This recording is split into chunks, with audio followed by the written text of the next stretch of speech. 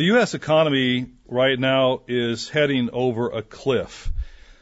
Mr. Wakefield's article, The Great Reset, just recently in our Tomorrow's World magazine, that article he mentioned this. I'm going to read a quote. The total sovereign debt of the world's nations is counted to be in excess of $60 trillion, and total U.S. government debt at $27 trillion and rising fast now exceeds its gross domestic product, or its GDP. He says the world's finances have been at a tipping point for some time, and the COVID-19 crisis has given them a shove. So the world is in bad shape economically, and the U.S. is leading the charge over the cliff, you might say. Here's another quote from a book entitled, Has China Won? The Chinese Challenge to American Primacy. I'll read just a paragraph here. Similarly, he wrote, few Americans are aware that the world has changed in many critical dimensions since the heyday of American power in the 1950s. In 1950, in purchasing power parity terms, America had 27.3% of the world's GDP, while China had only 4.5%. At the end of the Cold War in 1990, a triumphant moment, America had 20.6% and China had 3.8%. As of 2019, it has 15%, less than China's at 18.6%. In one crucial respect, America has already become number two. Few Americans are aware of this. Fewer still have considered what it means. And then later he writes, our economy used to be, and he's talking from a Chinese perspective, he says the Chinese economy used to be 1/10 the size of that of America. Now it is over 60%.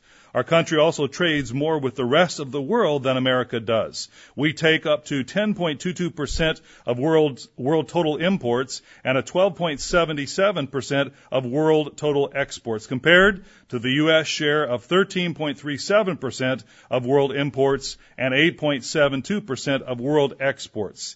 Yet when it comes, as he writes, when it comes to global trade transactions, the reason why America still stands ahead is because the dollar still makes up 41.27% of all transactions, while the Chinese currency makes up 0.98%.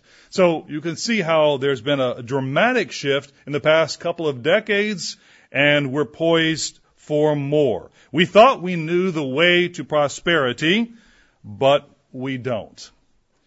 But there's a better way. Let's turn to the home front.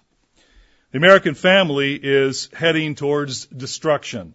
Dr. Winnail wrote a number of years ago in a Tomorrow's World article titled Marriage and the Family, Vital Institutions in Crisis. I'm going to read what he wrote. He said, we're living in truly momentous times. The historic pillars of Western civilization, biblical religion, marriage, and the family are under siege and crumbling. In the last half of the 20th century, the fundamental building blocks of human society were compromised, corrupted, and rejected at an alarming rate, and the trend is only accelerating.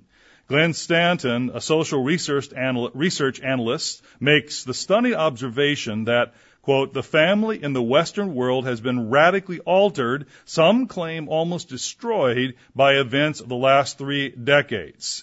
He states further that the scale of marital breakdowns in the West since 1960 has no historical precedent. There has been nothing like it for the last 2,000 years and probably longer. He then quotes, he's referring again to Glenn Stanton, that is, Dr. Winnail is, in his article, but he quotes demographer Kingsley Davis's lament that at no time in history, with the possible exception of Imperial Rome, has the institution of marriage been more problematic than today. Stanton concludes that of all the social problems facing American civilization, the decline of marriage and the breakup of the family is unquestionably our most pressing problem. It is the common denominator driving other social ills. We thought in America that we had the answers to men and women living in peace and in harmony with good families, raising good kids, but the fruit is rotten. And there is a better way. As we, as a nation, have proceeded down our path, we have thought we knew and we know how to do religion by enshrining toleration for all religions, which is a principle in one way that has protected us in God's church. We recognize that, but by enshrining tolerance for all religions as part of the value base for our nation, we thought that we would create an equitable, a fair, and a peaceful community. The reality is that we've sown confusion. We've become a godless, morally bankrupt people. But, again, there's a better way. There's a better way to run a country. There's a better way to run an economy. There's a better way to build families. And there's a better way to live as a follower of Christ. But for us, are we willing to give up our freedom and turn to God as a nation? For us, as citizens of this nation? Are we willing to accept the fact that we don't know how to do family in our land anymore? And more specifically for us, as members of God's church, are we willing to look at ourselves in the mirror and ask the difficult question about where we stand personally as a follower of Christ? See, a better way than the way that is natural, the way that we are soaked in, the way our culture works around us, a better way has been offered to mankind throughout the history of his family. Yet he has never been willing to follow that better way. I'd like to focus on that better way today, and if I succeed, you'll be more determined than ever to live the better way of God. But understand, this way has been offered to mankind through the history of his family, and yet he has been unwilling to accept that better way. Let's go back to Genesis chapter 3 to begin. In Genesis chapter 3, we have the story of the early days of the family of man. And as we come to the end of chapter 3, after the episode when the serpent deceived Adam and Eve, and enticed them into disobeying God and taking from the tree of the knowledge of good and evil. We read in chapter 3, verse 24, "So he drove out the man, and he placed cherubim at the east of the Garden of Eden, and a flaming sword which turned every way to guard the way to the tree of life." In other words, Adam and Eve did not want God's way, and so God said, fine, you'll live with the consequences. In other words, you can't choose death and receive life. See, that's what God's way is, life. We read in John chapter 10, let's flip quickly to John chapter 10, and we read this fundamental statement about God's way when Christ speaks to what he is. He describes himself, and he says, verse 10, "The thief does not come then except to steal and to kill and to destroy." And then he says, "I am come that they may have life and that they may have it more abundantly." You see, Christ, God, is all about life. It's about life, giving life, real life, the way of life. Let's go back to Genesis and let's continue the story of man in Genesis chapter 6. Genesis chapter 6. And we see this verbiage upon which we're focusing today about a way. We see Genesis chapter 6, verse 9, 10, 11. We read verse 11, the earth also, now we're reading about the time of Noah, the earth also was corrupt before God, and the earth was filled with violence. And look what we read in verse 12. "So God looked upon the earth, and indeed it was corrupt, for all flesh had corrupted their way on the earth." Man's way corrupts. Man's way breaks down. It's like rust, where metal is oxidized until nothing is left. A number of years ago, my father-in-law gave us a truck. He had an old truck, and one of my sons was then able to use this truck. Unfortunately, as time went by, as is the case with vehicles up in the north, when you have salt and other chemicals on the road that are used to melt the snow, you tend to have a lot of rust on the undercarriage of your vehicles. And so, at one point, my son said, something's wrong with this truck. It seems like it's riding funny. It's riding very, very rough, and we've got problems. And so he took it into the shop, and the guy looked at it, and he was about to put it up on the lift, and he said, look, he said, if I put it up on the lift, the whole thing's not going to go up because the way the springs had been corroded in the back. He said, I may lift the frame, but the wheels are going to stay on the ground. So we have a problem here. I can't work with this. It was so rusted out that he couldn't even begin to repair because there was nothing to repair, and that's the way that rust works. So, as we begin to go through the scriptures, then we see a contrast that is established between man's way and God's way. Two ways. The way of man is selfish. It's my way. It's my wants. It's demanding. It's about get. It's about the physical, which ultimately is corruptible, isn't it? It's about, you might say, entropy, the law that dictates that all physical things move towards chaos and break down. That's the way the physical is. On the other hand, we have the way of God. The way of God adds life, literally, spiritually. When one is baptized, what happens? They receive God's Spirit. They receive eternal life. Ultimately, when our fleshly body dies and is finished, we will receive more life. You might say real life, because it's eternal. It's more real than the real that we know. God's way adds life, spiritually speaking, and in reality. God's way strengthens, it perpetuates, it builds without side effects, and it gives as opposed to taking away. So we have this contrast between the way of man and the way of God. Now, I said at the beginning that mankind has been unwilling to take the better way, which, by the way, if you want to write down the title, this would be it, The Better Way.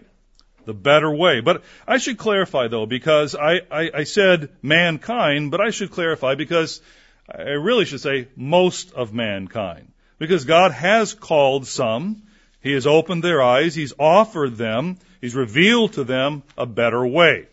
Abel, Enoch, Noah, Abraham. Let's turn to Genesis chapter 18 and read chapter 18 and verse 16, where we read how the men rose from there, verse 16. This is Genesis chapter 18 and verse 16.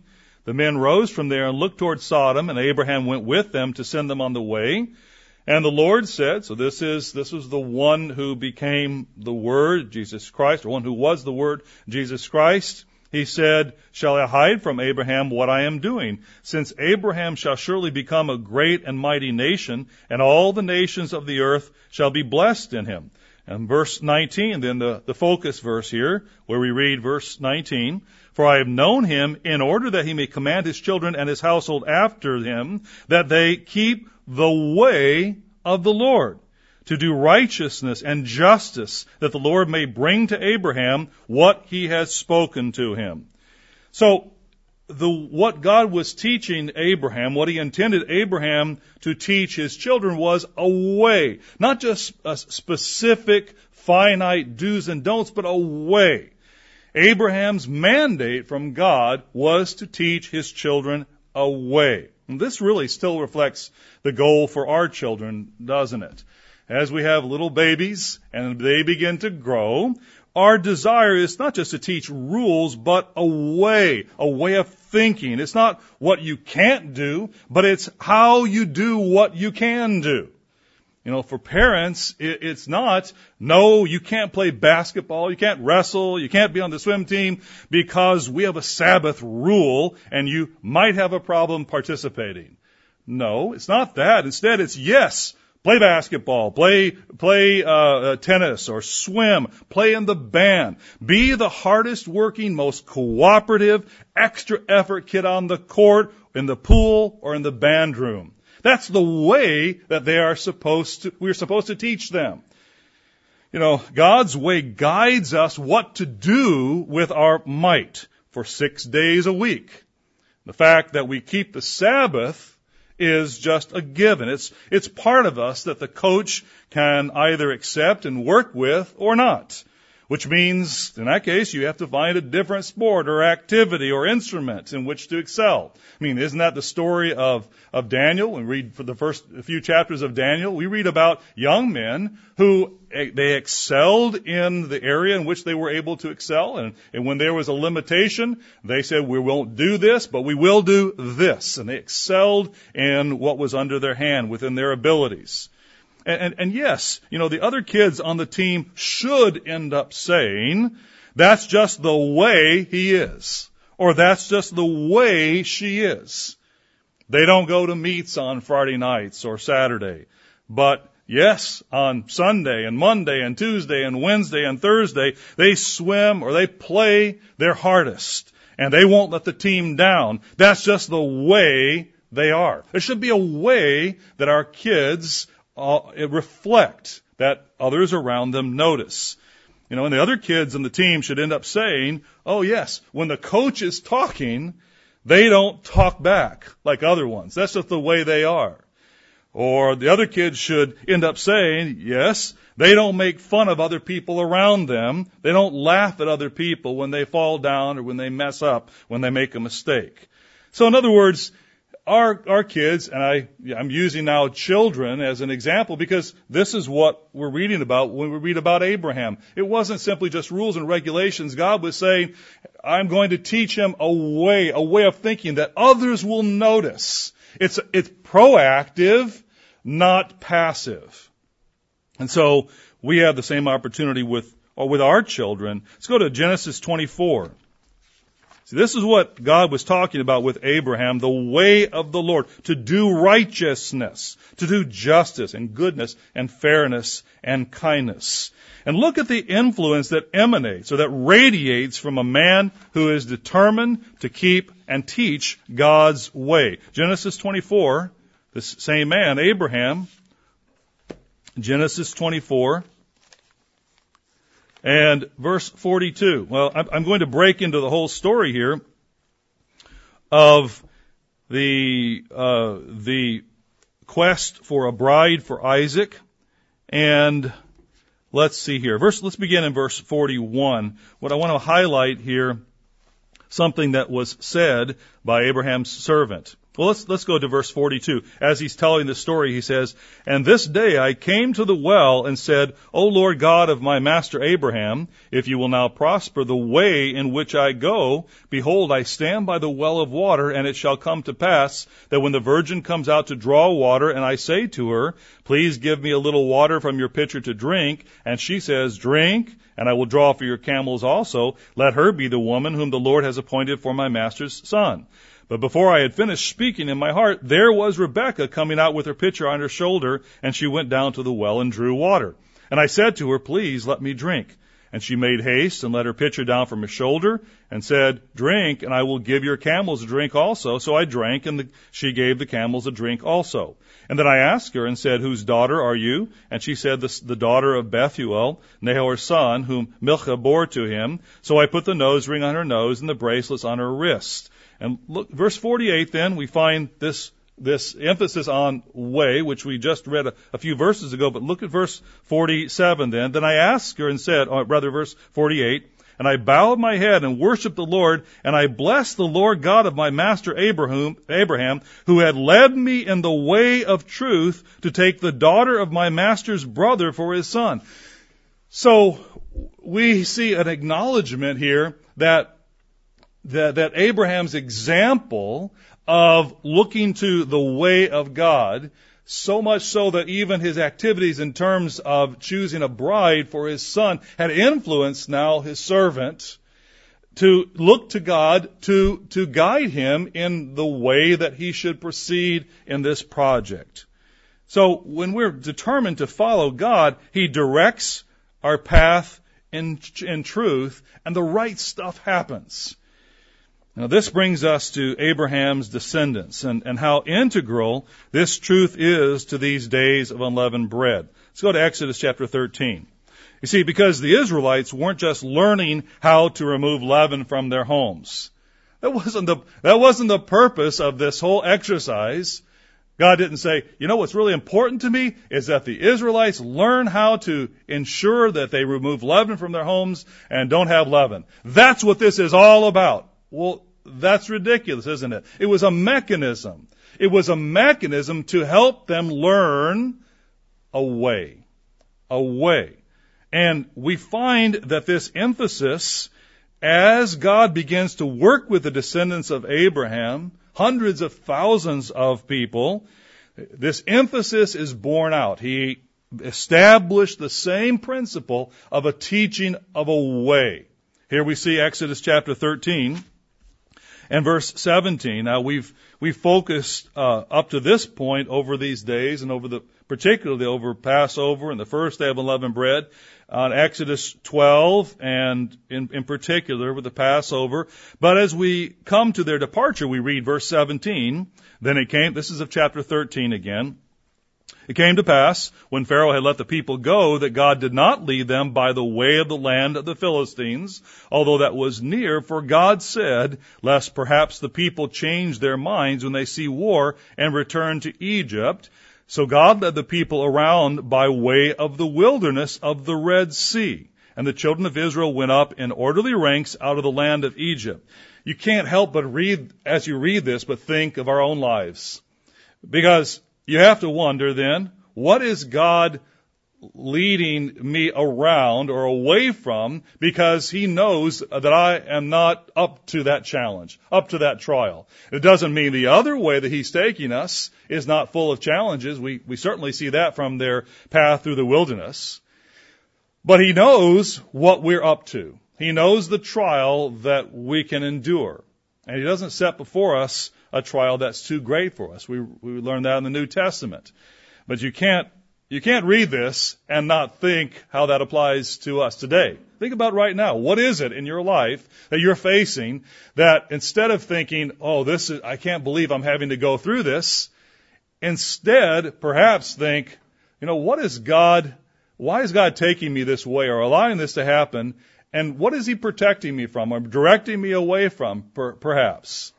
And anyway, this is what God certainly was doing with the Israelites, as He states clearly. And it's not always clear why. It's not always clear why for us, why we're going through a particular challenge. It's not always clear why, but the where was clear for the Israelites, and the where is ultimately clear for us, isn't it? Because we know where we're going. We know the end of the story. That we can rely upon. Verse 21. And the Lord went before them by day in a pillar of cloud to lead the way, and by night in a pillar of fire to give them light, so as to go by day and night. So for us in our daily lives, even though we may face challenges that are difficult, that put us in positions that are awkward, that are challenging, we oftentimes have the answer in front of us when the boss demands that we work on Friday nights and work into the Sabbath. We know what's supposed to happen. Exodus chapter 20, we read very clearly that we're not to break the Sabbath. The answer is clear. The way is clear, even though we may not like the ramifications and the challenges along the way.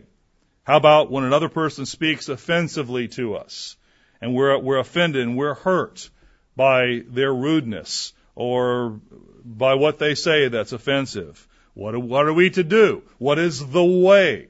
Well, we have a very clear instruction, don't we, in the New Testament? When Christ tells us, we read in Matthew chapter 5, verse 39, to turn the other cheek.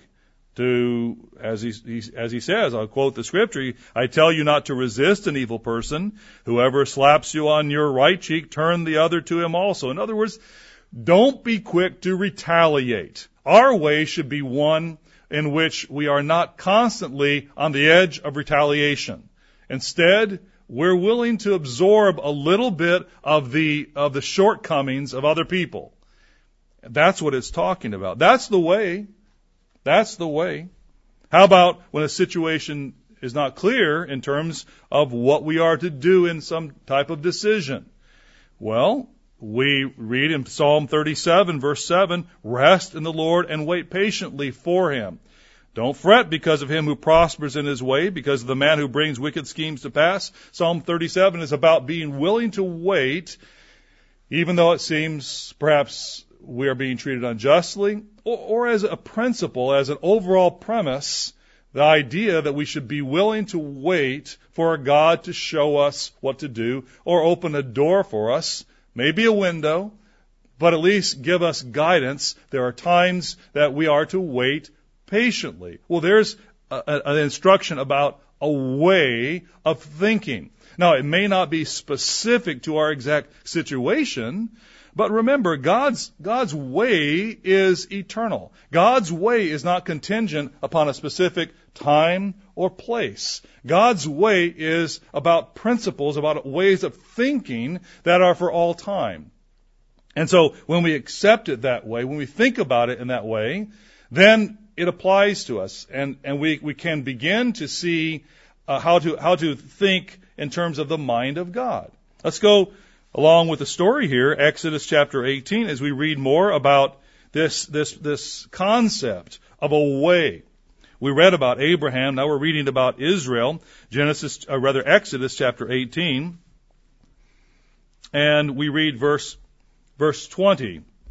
Verse 20 is the key verse. The introduction has to do with Moses judging the people and how it was just too much because there were too many different issues that had to be settled. And so Moses' father-in-law in verse 14 saw that all that he did for the people, and he said, "What is this thing that you are doing for the people? Why do you alone sit and all the people stand before you from morning until evening?" In other words, why are you having to carry this burden yourself? But there was another premise that was part of what he was saying. Let's read a little bit further. And Moses said to his father-in-law, "Because the people come to me to inquire of God, when they have a difficulty, they come to me, and I judge between one and another, and I make known the statutes of God and his laws." Verse 17, so Moses' father-in-law said to him, "The thing that you do is not good. Both you and these people who are with you will surely wear yourselves out." He said, "For this thing is too much for you. You are not able to perform it by yourself. Listen now to my voice. I will give you counsel, and God will be with you. Stand before God for the people, so that you may bring the difficulties to God." And he says, verse 20, "And you shall teach them the statutes and the laws, and show them the way in which they must walk and the work they must do." In other words, it was important to teach them the laws and the statutes in order for them to see the mind of God, the thinking that was behind the particulars of that decision, so that ultimately they would be able to recognize even before they came to Moses or one of the other judges that was established, they would already recognize what they were supposed to do, how they were supposed to handle the situation. For those of you that have children, you know exactly what this is talking about, don't you? Because after a time goes by, you know that your kids know what you're going to say in a given situation. And so what do? They may try you a little bit. They may come to you and say, "Well, Papa, Mama, can we do this?" And you say, "No." They say, "I knew you were going to say that," because they already know the answer, because you've been consistent in this type of scenario that they're not going to be allowed to do this type of thing, or maybe they are. What you're trying to teach them is to understand a way of thinking beyond just every little rule about what to do or not to do. And this is the point that was being made here. The Israelites were to learn a way. Exodus 23. Let's flip forward a couple more chapters. Exodus 23 and verse 20. Behold, here this is on the heels of the teaching about Sabbaths and the feast days. And he says, "I'm going to give you guidance in a way." He says, I send an angel before you to keep you in the way and to bring you into the place which I have prepared. So God, he assured them that he would direct them in the path they should go. This had double meaning, didn't it? It had meaning geographically, but it also had meaning in terms of the way they should think as he established a constitution for their life as a nation and as individuals. He gave them a law, as he describes in Deuteronomy, that would be the envy of the nations around, because it was a way that worked, not a way that brought national moral bankruptcy. It was a way that worked. It was a system that worked economically, in terms of legal and property rights, in terms of social rights, in terms of the public good. It was a way that brought peace and prosperity. So, yes, he would geographically bring them to the place by a way, but he was also teaching them a way as well. Exodus 32. Sadly, in their case, they were unwilling to follow that way. Exodus 32 and verse 8, the story of the golden calf and what happened. It didn't take long for them to turn away from God. And we read how it's enunciated in terms of a way.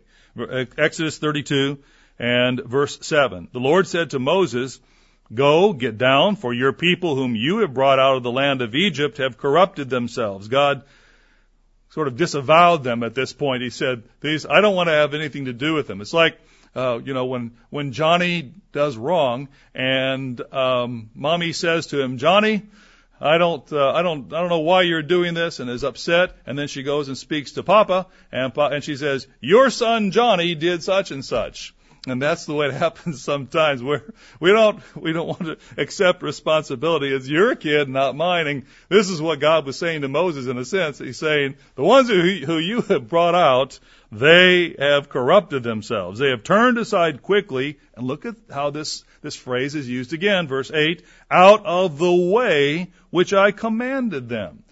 So it emphasizes God's desire, God's intent to teach them more than a legalistic system which would simply dictate exactly how each and every action was to take place, but instead teach a way of thinking, a way of building the synapses, as you might say, in our brains, so we become habituated in a way of doing things and thinking things that will be repeated and will become very comfortable, and will become confident in that way of approaching things, whether it's a Sabbath or a holy days or tithing or giving an offering of the holy days as we did today, or any aspect of the way we treat our neighbor, the way we look towards our government, and the list goes on, doesn't it? It encompasses our thinking throughout the day. Exodus 33, just flip over another chapter here. Exodus 33. Here, when Moses asked God to continue to go with them and to be merciful, he says in verse 12, Moses said to the Lord, "See, you say to me, bring up this people, but you have not let me know whom you will send with me. Yet you have said, I know you by name, and you have also found grace in my sight. Now therefore I pray, if I have found grace in your sight, show me now your way, that I may know you, and that I may find grace in your sight, and consider that this nation is your people." And then he says, okay, fine, my presence will go with you. The point that I want to make here today is simply this idea, this principle of God referring to it as a way being reiterated again and again and again. So let's recap. God offered his way to mankind. Mankind turned his back and went a different way, a way that led to the destruction, or leads to the destruction of humanity. And as God began to work with a man, Abraham in this case, we analyzed that for a moment. He said, here's the deal. My expectation of you is that you walk in my way and you teach your children to do the same. When he called then, that is, when God called the nation that had been born from Abraham and Sarah, God reiterated, this is the way, geographically and in regard to their conduct. And he taught them. He gave them all kinds of examples of how his way works. Joshua chapter 1. This brings us up to Joshua chapter 1. And as he began to work with Joshua to lead the people, he says in verse 8, I'm breaking into this section here, but I want to go directly to the point. This book of the law, Joshua chapter 1 verse 8, shall not depart from your mouth, but you shall meditate in it day and night, that you may observe to do according to all that is written in it, for then you will make your way prosperous, and then you will have good success. So God, in a sense, he teaches to the standard. He teaches the best way. And then when he works with us, you might say that he tests for competency. This is a principle in lifeguarding instruction. You teach the standard. What's the right way of doing things? You don't teach the exceptions. You teach the right way of doing things exactly, perfectly. But in terms of executing a lifeguarding save, you want to train, you want to rather test as to whether the lifeguard can actually carry out the save and the person is still alive and on the side of the pool. And which means they're going to have to employ a lot of what they have been taught. But the situation will constantly change. And isn't that the way it is with our life? God teaches us he's unequivocal in his principles and what they're all about. But he recognizes that as he works with us, we're faced with challenges that are new to us all the time. And so sometimes we do better, sometimes we don't do so well, but he keeps working with us so our competency can improve. And that's the way that God worked with Israel. It's the way he works with us. But he warned them that a different way would be offered. Deuteronomy chapter 13. Deuteronomy 13 and verse 5. He says, for example, but that prophets, talking about those who would come and try to deceive Israel, those who would arise out of them. He says, verse 4, you shall walk after the Lord your God and fear him, keep his commandments, obey his voice. But verse 5, but that prophet or that dreamer of dreams shall be put to death, and it's referring to a prophet that's enunciated in verses 2 and verses 3. But he says, because he has spoken in order to turn you away from the Lord your God, who brought you out of the land of Egypt and redeemed you from the house of bondage, to entice you from the way in which the Lord your God commanded you to walk. So shall you put away the evil from your midst. So just like Israel, we have to recognize that there will be other ways that are put in front of us to entice us. Deuteronomy 31 speaks of the same thing. And we are confronted with different ways of thinking all the time, aren't we? And we have to then make a choice. Because God doesn't force us to live a better way. He gives us clearly the signs, the instructions about what that better way is. And he is unequivocal in the fact that it is a better way and it's the only way to true success. But he doesn't remove the other way, a way that is not good. He doesn't remove that out of the picture because otherwise we would not have to choose to develop and build a character that is built through free moral agency. So what he does say is, if you go that way, this other way, there are going to be problems. It's a detour. It's going to lead to heartache. It's going to lead to mistakes that will scar you. It's going to lead to a wrong way of thinking that'll hang with you and be part of your mind and hang around and bother you and entice you and frustrate you. He says, no, this is the way, walk in it. God's way is the best. It's not just one of the alternate options. It is the best and the only way to true success. If you look at 1 Kings chapter 15 and chapter 16 and 2 Kings 16 and chapter 21, if you want to jot those references down, you see that for Israel, God's warnings went unheeded. And you read about this king or that king who walked in the way of King Jeroboam. And so we find different kings who actually have their name attached to an evil way that leads Israel and lead Judah down a path to destruction. And it's a sad repeat of Genesis chapter 3. But the Bible story is not over as we go towards the latter half of the book. These things were written as examples for us, and the New Testament begins with a better way. Matthew chapter 3. Matthew chapter 3. We read verse 1. In those days John the Baptist came preaching in the wilderness of Judea, saying, Repent, for the kingdom of heaven is at hand. For this is he who was spoken of by the prophet Isaiah, saying, The voice of one crying in the wilderness, Prepare the way of the Lord, make his paths straight. So he brings this prophecy forward, and he stamps on the New Testament the ministry of Christ, and we see this theme continues past Christ's crucifixion and resurrection, this concept of a way. In this case, prepare the way of the Lord. What is to happen as he fulfills his role? And as Christ begins his ministry, where is his focus? Let's go to just a few chapters over to Matthew chapter 7. Matthew chapter 7, as he begins to preach and teach and explain to people how they should think, how they should function. He says, verse 13, Enter by the narrow gate. This is Matthew 7, verse 13.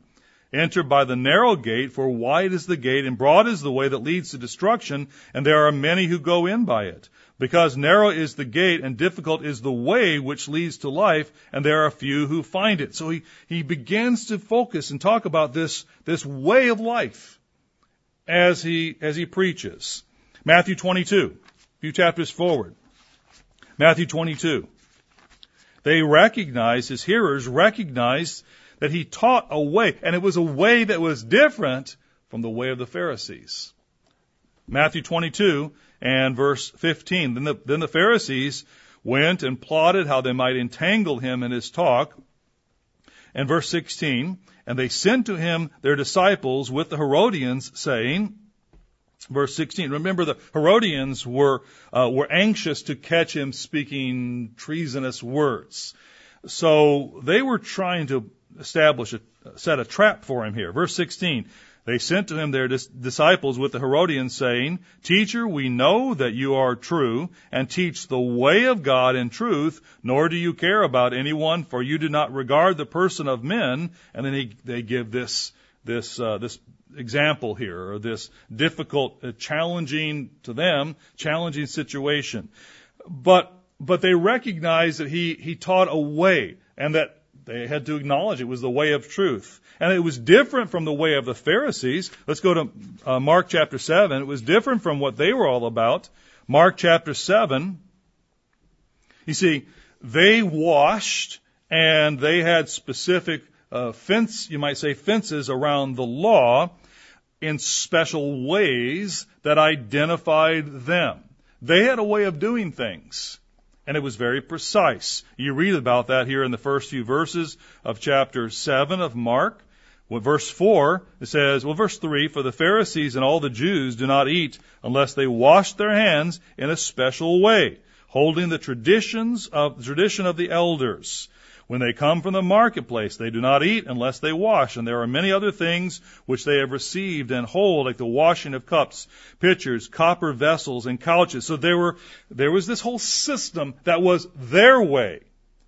It's in a way, it's like, I'll say, quote, religious people today. You know them, don't you? Because they wear a necklace with a cross. They have perhaps they have a bumper sticker that has a fish on it, or some other slogan that when you read that, you say, oh, that's a, quote, Christian. Why? It's because they've got the accoutrements. They've got the Jesus T-shirt. They've got all these accoutrements that are about a way. And you know it. You recognize it. People recognize it.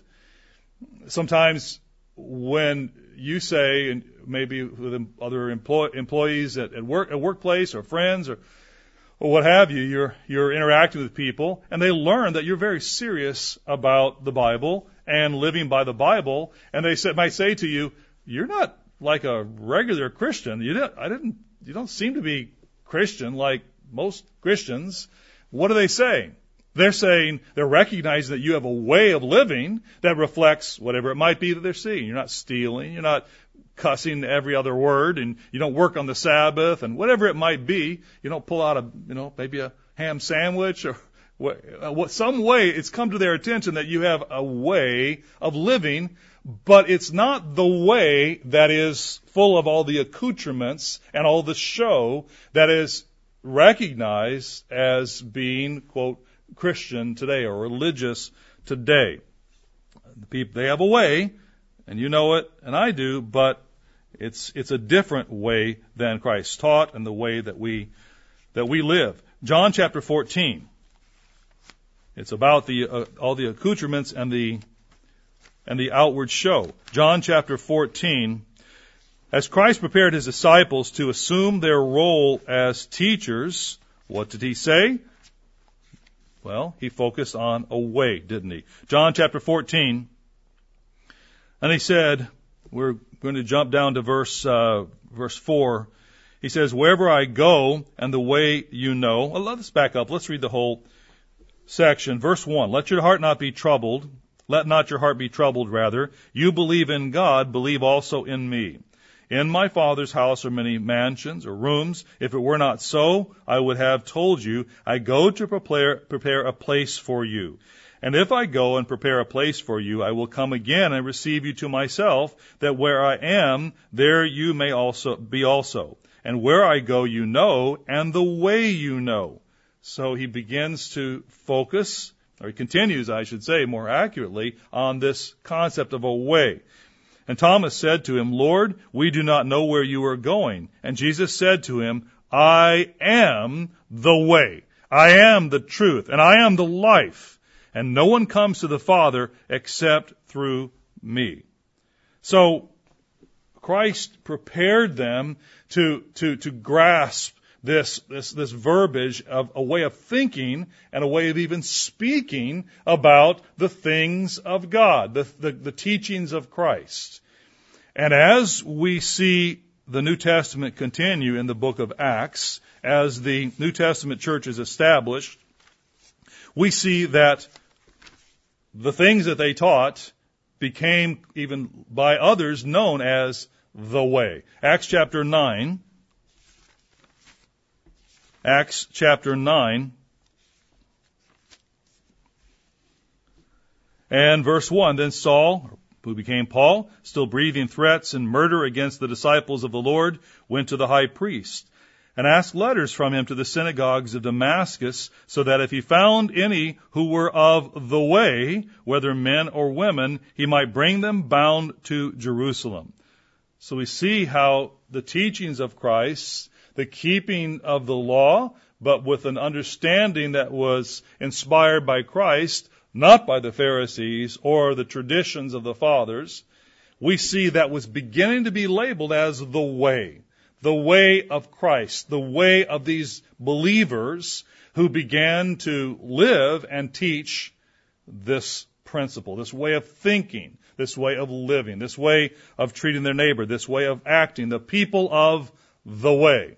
Now, this, I think, also should prompt a thought in us as well, because we should ask ourselves, are we known as people of the way?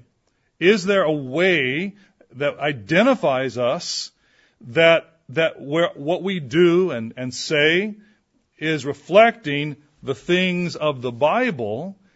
Is that the way that describes us? Is that the way in which we're known? Because if they were people of the way, then we should be too. That is that first century apostolic era, however we wish to describe it, Christianity, the Christianity of Christ, the followership of Christ. Flip over a few chapters as we continue our trek through the Bible. Acts chapter 18 and verse 24 now. We read, "A certain Jew named Apollos, born at Alexandria, an eloquent man and mighty in the Scriptures, came to Ephesus. This man had been instructed in the way of the Lord, and being fervent in spirit, he spoke and taught accurately the things of the Lord, though he knew only the baptism of John. So he became then part of the way. He began to reflect the way that was being taught by Paul and others of this time. Acts chapter 19, just one chapter over, we see how the way is spoken of in a negative way. Acts chapter 19 we see how Paul is here at Ephesus, and this challenge is made, verse 3. He said to them, into what then were you baptized? They said, into John's baptism, and he describes what that's all about. But look what happens here then, verse 9.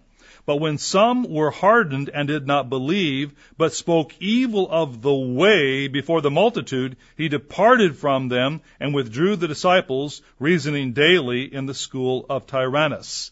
This reminds me so much of what's happened over the years, where people who should know better begin to talk evil of the way.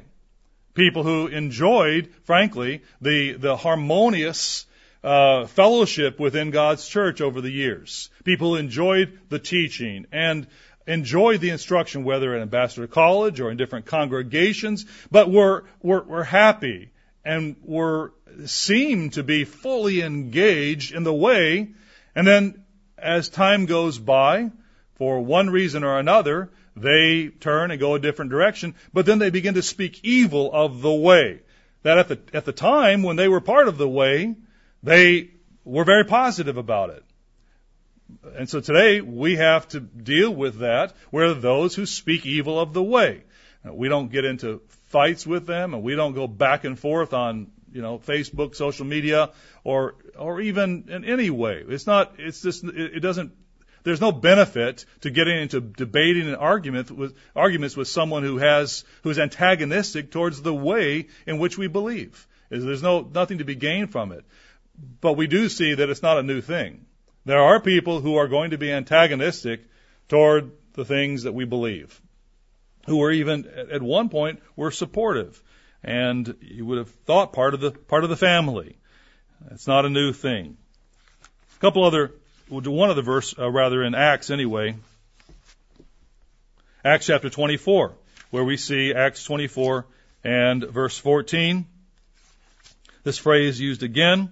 He said, this is as Paul was defending the way before Felix. He said, I confess to you then, verse 14, that according to the way which they call a sect, so I worship the God of my fathers, believing all things which are written in the law and in the prophets. He specifically refers to it as the way. Now, if you want to do a bit of a word search on way and see how it's used throughout the rest of the New Testament, is really an interesting thing. Because, for example, 1 Corinthians chapter 9 and verse 24, Paul says, run in such a way that you may, and then he goes on to describe this way in which we live. 1 Corinthians chapter 10 verse 13, we read about a way of escape.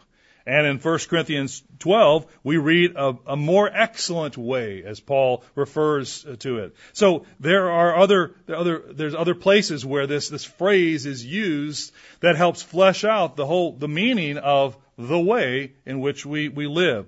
And it's worthwhile doing a study, simply going through a concordance and looking up the word way and look at all the scriptures that actually include it. And I think you'll benefit from it. It's well worth doing. Hebrews chapter 10. Let's flip forward to Hebrews, though. Hebrews chapter 10.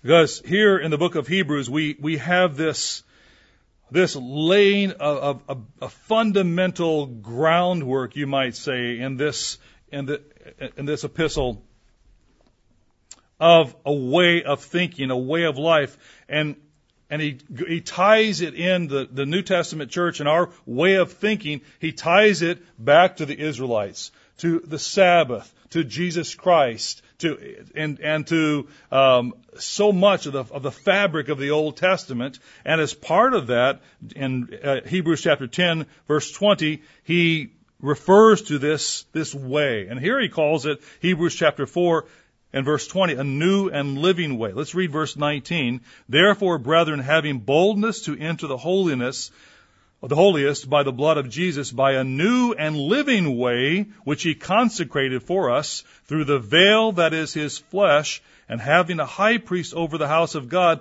let us draw near them with a true heart. He speaks of the things of the heart. So our very nature, our mind, our thoughts, our emotions, our convictions are bound up in this way that is full of faith, that is actually even, it has to do with our conscience, that we can even have our conscience healed and changed, you might say, by God through repentance and through the sacrifice of Christ. And so he establishes, even with great, you might say, different facets, how we approach this way. And so he says, let us hold fast the confession of our hope without wavering, for he who promised is faithful. And let us stir one another in order to stir up, or rather consider one another, to stir up love and good works. Because that's what it's all about. How does that apply to a specific statute or judgment? Well, it's the sense, it's the understanding of loving your neighbor, which all the statutes and judgments apply to, either loving God or loving neighbor. And so he says this is the way we implement that, by actually gathering together, not forsaking the assembling of ourselves together, as is the manner of some, but exhorting one another, caring for one another, recognizing that we are our brother's keeper, that our neighbor should be important to us, particularly those who are bound by the blood of Jesus Christ. Exhorting one another, and so much the more as you see the day approaching, which is going to be that much more difficult as the society around us begins to shred, as the culture around us begins to separate us, and we break apart into slivers and contentious elements. That we can't have that within the church. We have to, so much more as the day of Christ's return approaches, we have to be able to associate ourselves first and foremost with the way of God, not a way of this ethnic group, a way of this political group, a way of one element or another in our society. No, we have to associate ourselves. We have to feel like we are part and parcel, first and foremost and completely, in this way, among people of this way. And we have a record in Hebrews of those who have gone before us that actually reflect our brethren. Hebrews chapter 12.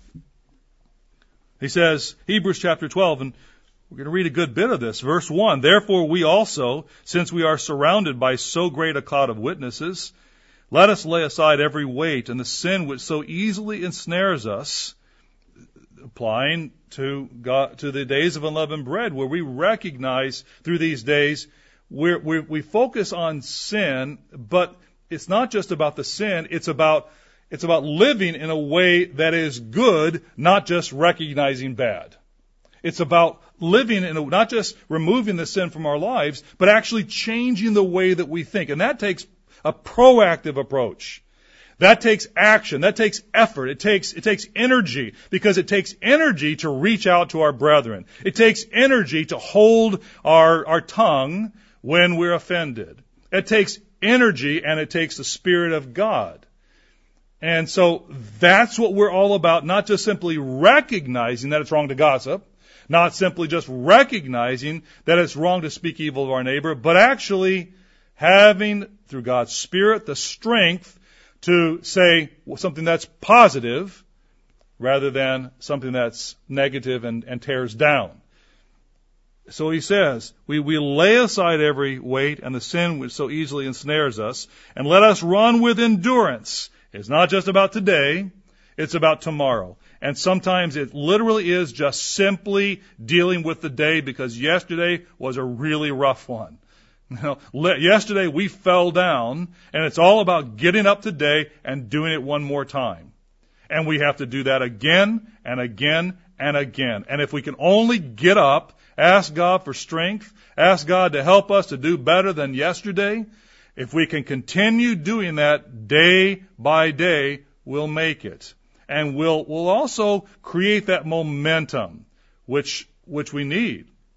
He says, therefore, let us run with endurance the race that is set before us, looking unto Jesus, the author and finisher of our faith, who for the joy that was set before him endured the cross, despising the shame, and has sat down at the right hand of the throne of God. He goes on and he talks. I'm going to jump down to verse 18. Verses 12 and 13 and 14, frankly, reflect exactly what I was emphasizing a moment ago about the import for us to be proactive and to put energy, spiritual energy, into our relationships with others and God, as opposed to falling prey to a lackadaisical, passive, whatever type attitude. You know, isn't that the key word of today, the value of today? You might say it is the theme or the watchword of the Laodicean era. Whatever. Are we whatever people? We shouldn't be. We should be very clear on what is and what should be. And that should drive us, what should be, not whatever. And so he says, verse 18, for you have not come to the mountain that may be touched and that burn with fire, and to blackness and darkness and tempest, and the sound of a trumpet and the voice of words, so that those who heard it begged that the word should not be spoken to them anymore. Don't tell us that's enough. We don't want to be any closer to God. In essence, is what they were saying, and it reflected. He said, for they could not endure what was commanded. And if so much as a beast touches the mountain, it shall be stoned or shot with an arrow. And so terrifying was the sight that Moses said, I am exceedingly afraid and trembling. But he says, you have come to Mount Zion and to the city of the living God, the heavenly Jerusalem, to an innumerable company of angels, to the general assembly and the church of the firstborn who are registered in heaven, to God, the judge of all to the spirits of just men made perfect, to Jesus, the mediator of the new covenant, and to the blood of sprinkling that speaks better things than that of Abel. We have a legacy of those who have died in the faith. People who we can easily forget, but through these times that we read about here in the Bible, but also as we think back or as we listen to others, and we should listen to the stories and the examples of those who have come before.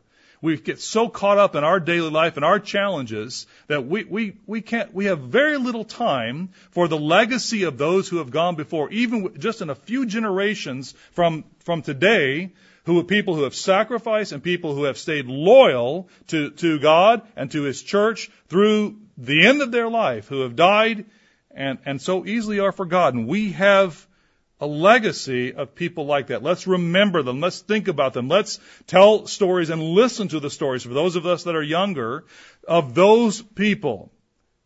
Because they lived the way, and they died in the way.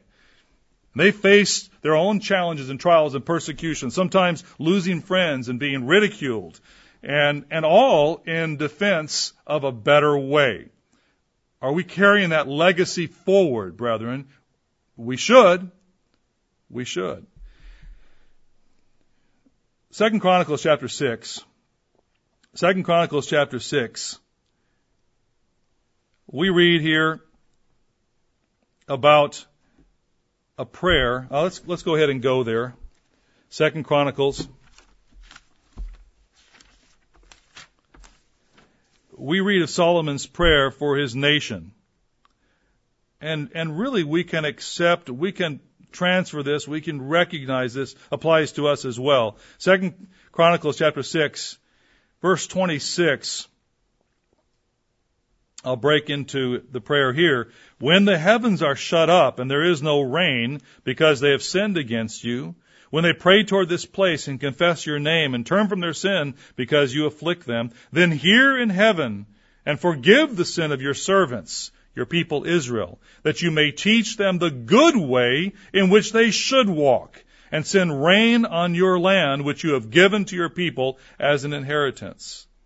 He says, Verse 28, when there is famine in the land, pestilence or blight or mildew, locusts or grasshoppers, when their enemies besiege them in the land of their cities, whatever plague or whatever sickness there is, whatever prayer, whatever supplication is made by anyone or by all your people Israel, when each one knows his own burden and his own grief and spreads out his hands to this temple, then hear from heaven your dwelling place and forgive, and give to everyone according to all his ways, whose heart you know, for you alone know the hearts of the sons of men, that they may fear you to walk in your ways as long as they live in the land which you gave to our fathers.